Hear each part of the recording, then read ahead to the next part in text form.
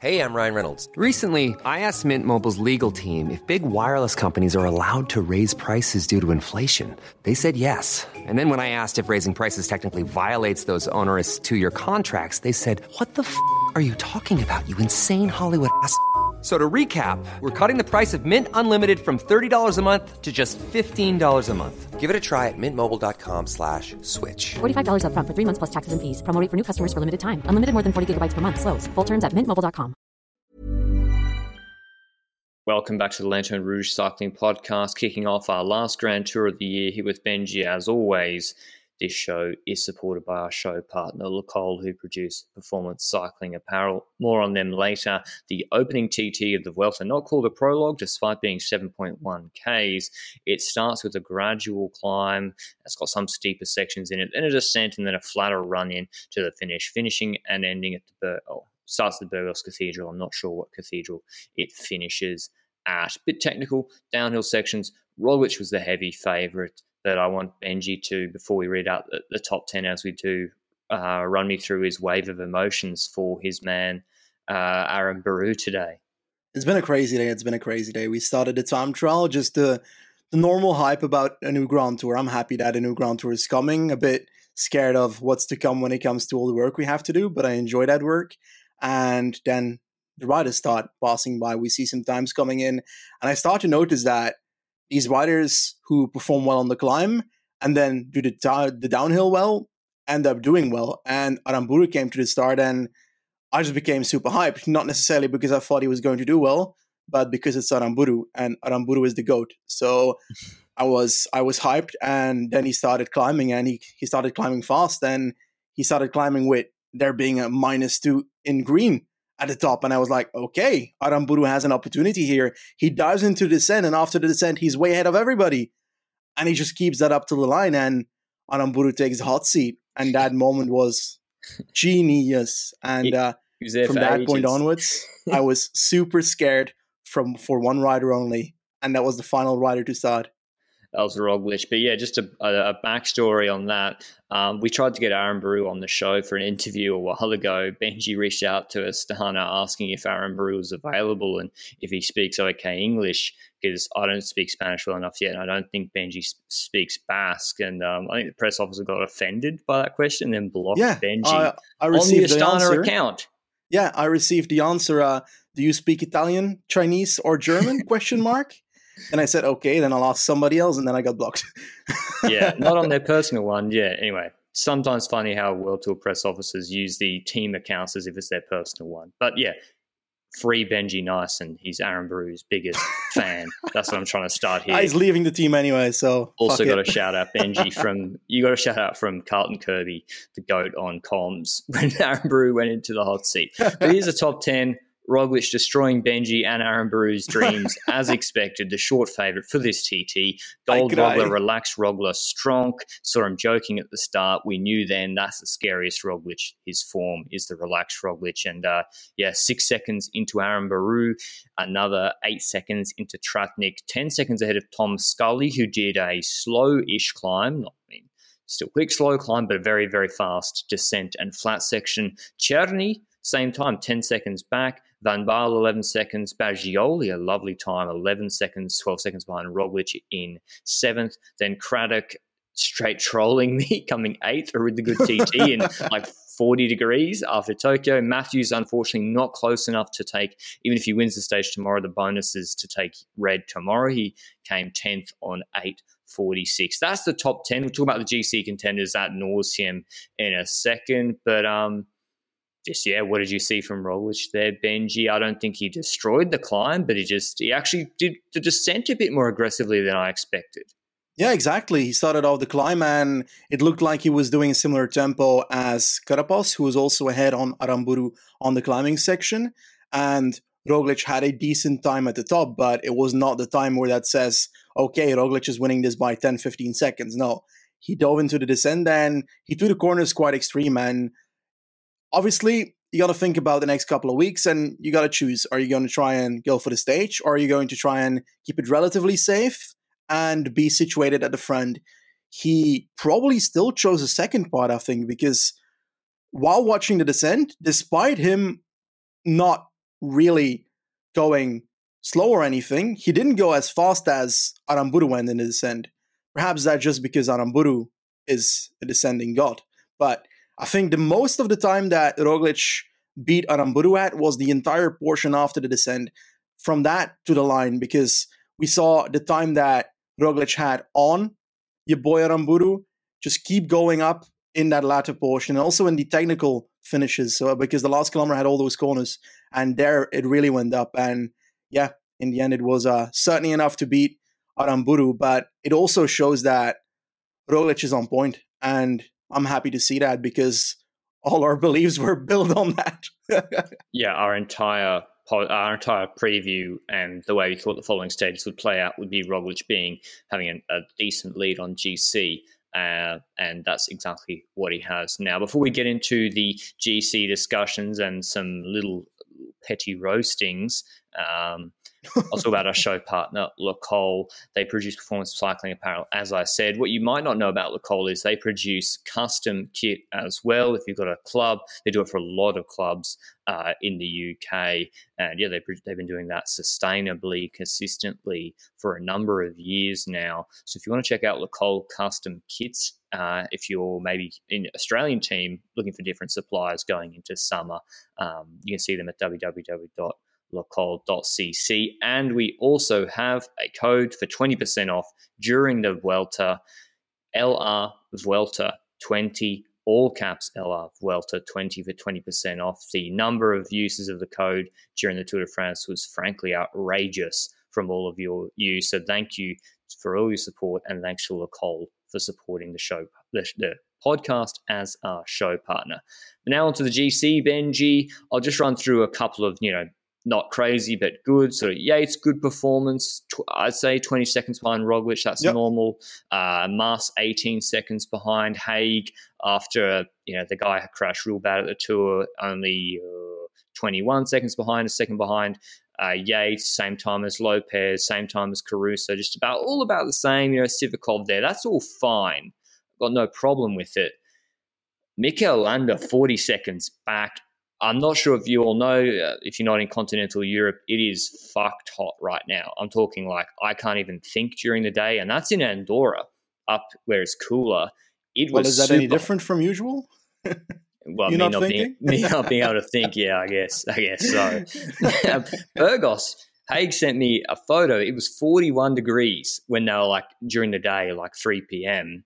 It was really, really hot. And I was like, you can choose the teams, your slots for the riders, where they're going to go. And Landa decided to go really early. And it was so hot, there wasn't as much shade. And it seems, Benji, I have no science behind this, it seems to me the guys who went a little bit later did a little bit better relative to expectations. I think Mas's performance and Lopez's performance actually a little bit better than I expected. And Landa, I expected him to be on 30 seconds to Roglic, not 40.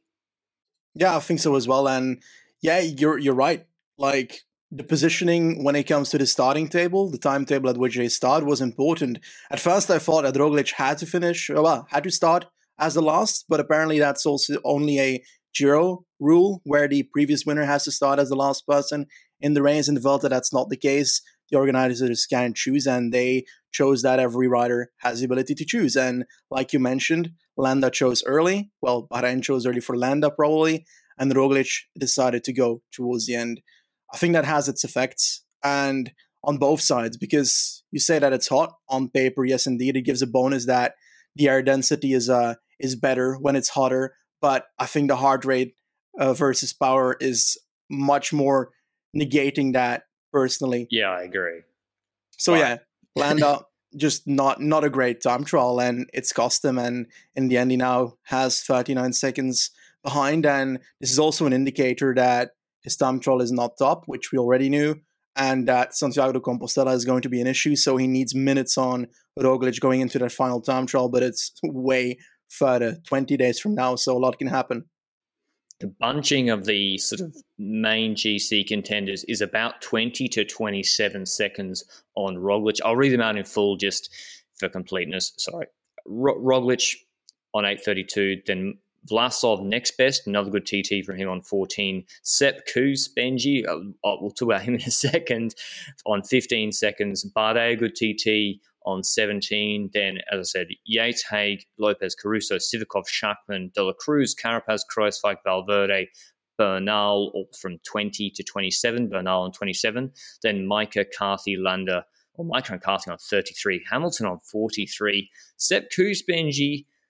Is there two Sepp Kuss TTs, sort of Jekyll and Hyde? There's the prologue Romandy TT, and here's Sepp Kuss TT, and then there's the longer TT. Like Dauphiné wasn't good, it's a longer one, but Romandy we were like, oh, that's actually quite good. And today again, a really good TT, 15 seconds off Roglic.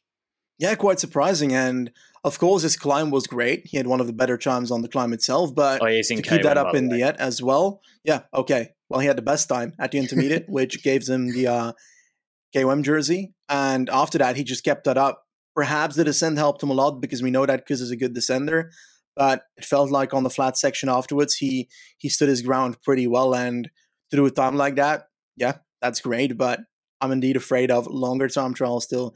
This does not prove to me that he can do a long time trial. That's what I'm trying to say. Yeah. And next to that, he's also just simply second in line always because the Roglic is there. And as long as the Roglic is higher up in GC, he's likely going to be offered up at a certain point in the race when something goes south. A word on Ludvigsen on FDJ. We saw something go wrong off the start ramp. It looked like he changed into the wrong gear or something went wrong, but then he continues riding. So I'm like, oh, it's all okay. Camera cuts away, cuts back to him on the climb, and it looks like he's tried to shift into a bigger gear and it shifted him into the smaller ring. And then he's like, when there's not enough tension as he gets out of the saddle, nearly crashes almost.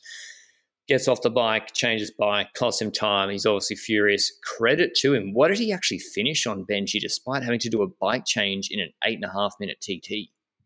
I think he finished relatively close. Let me subtly search it in the meanwhile. He finished on 29 seconds, and I swear he lost about probably 20 seconds standing still on the climb. And when you have to stop to change your bike on an uphill section, it's much harder to get started again than on a flat or downhill section. And yeah, that's not ideal. And from what I could tell, he was looking to be one of the better times at that point if he had stayed on his bike. But obviously, we don't know if his second part was going to be as good. So it's easy to say. But then again, yeah, obviously we know because he set a decent time on 29 seconds. Yeah. So yeah, he would have been closer. Would he have won? No clue. I still think Roglic would have won, but he would have been in the top 10 is my guess. It honestly looked like to me, I might be guessing, but when you run out of battery in your Di2 and then it auto shifts you into the small ring, is that still a thing? Kind of looks like that. I'm a peasant. I don't have a Di2. Well, that's my guess, or something else going wrong with the gears, and he's got thousands of euro on the custom extensions, and that goes wrong. So poor guy, not great for him. I wish he'd won the combativity prize. Otherwise, yeah, just it's kind of reminding me a little bit of the Criterium de Dauphiné TT. I think the broader lessons from this are, which we already knew, Jumbo-Visma TT is still outstanding, with particularly that Kuss performance, but Roglic, of course, and Astana, with Aaron Baru doing so well. Izagirre a little bit disappointed, but Vlasov still good, very, very good from him. I think if you're not counting Bergioli. Yeah. Like 10 spot on 14 seconds. Very good. It proves the thing we've said all year, that Vlasov's time trial has improved so much since last year, because last year he came on the podcast during the Vuelta and he spoke to you about his time trial being his weakness, and we obviously knew that from the races that he'd ridden beforehand, but he started off the season doing it better and better, and seems like he's growing throughout. Russian champion. His kit is absolutely lovely, personally. I love it. But yeah, nice wonderful TT, and it's a good position to start with, and I'm glad because I had him on my podium for this Vuelta, and I was severely doubting it a few days ago. Yeah, well, again, if he can produce that sort of performance on the final TT, that's even more time gains. I'm not sure. I'm going to misremember his name. Is it Ivan Velasco, the Astana engineer? Yes. It's funny. It's like, I wonder always what these guys get paid. Like, what is this guy getting paid? And this guy's expertise seems to be the difference between literally a mediocre TT to being almost a top GC TT rider.